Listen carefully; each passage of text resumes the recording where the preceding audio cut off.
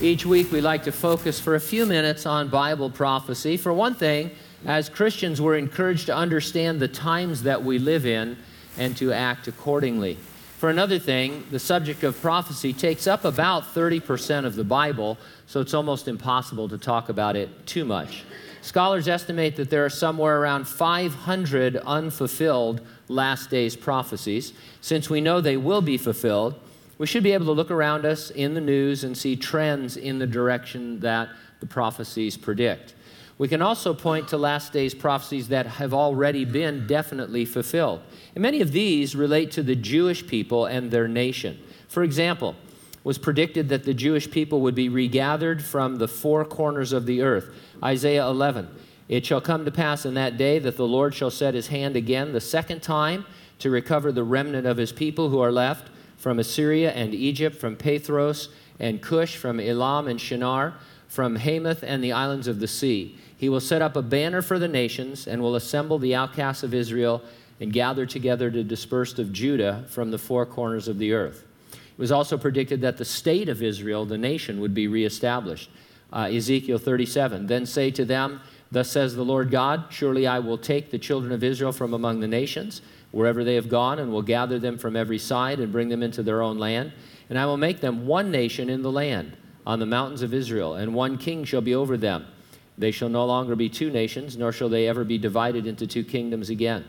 This began on May 14 of 1948 and will be fully realized when Jesus returns in his second coming. There's also this ominous prophecy about the city of Jerusalem. It's from Zechariah 12. "The burden of the word of the Lord against Israel, thus says the Lord, who stretches out the heavens, lays the foundation of the earth, and forms the spirit of man within him.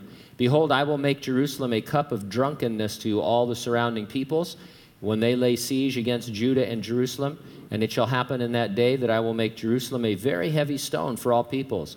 All who would heave it away surely will be cut in pieces, though all the nations of the earth are gathered against it." This prophecy and others like it are why what happened this week on Wednesday was so significant.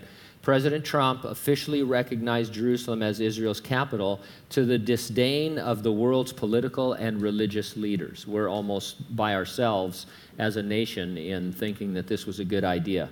Among those denouncing this decision was Pope Francis, who said, "I wish to make a heartfelt appeal to ensure that everyone is committed to respecting the status quo of the city in accordance with the relevant resolutions of the United Nations."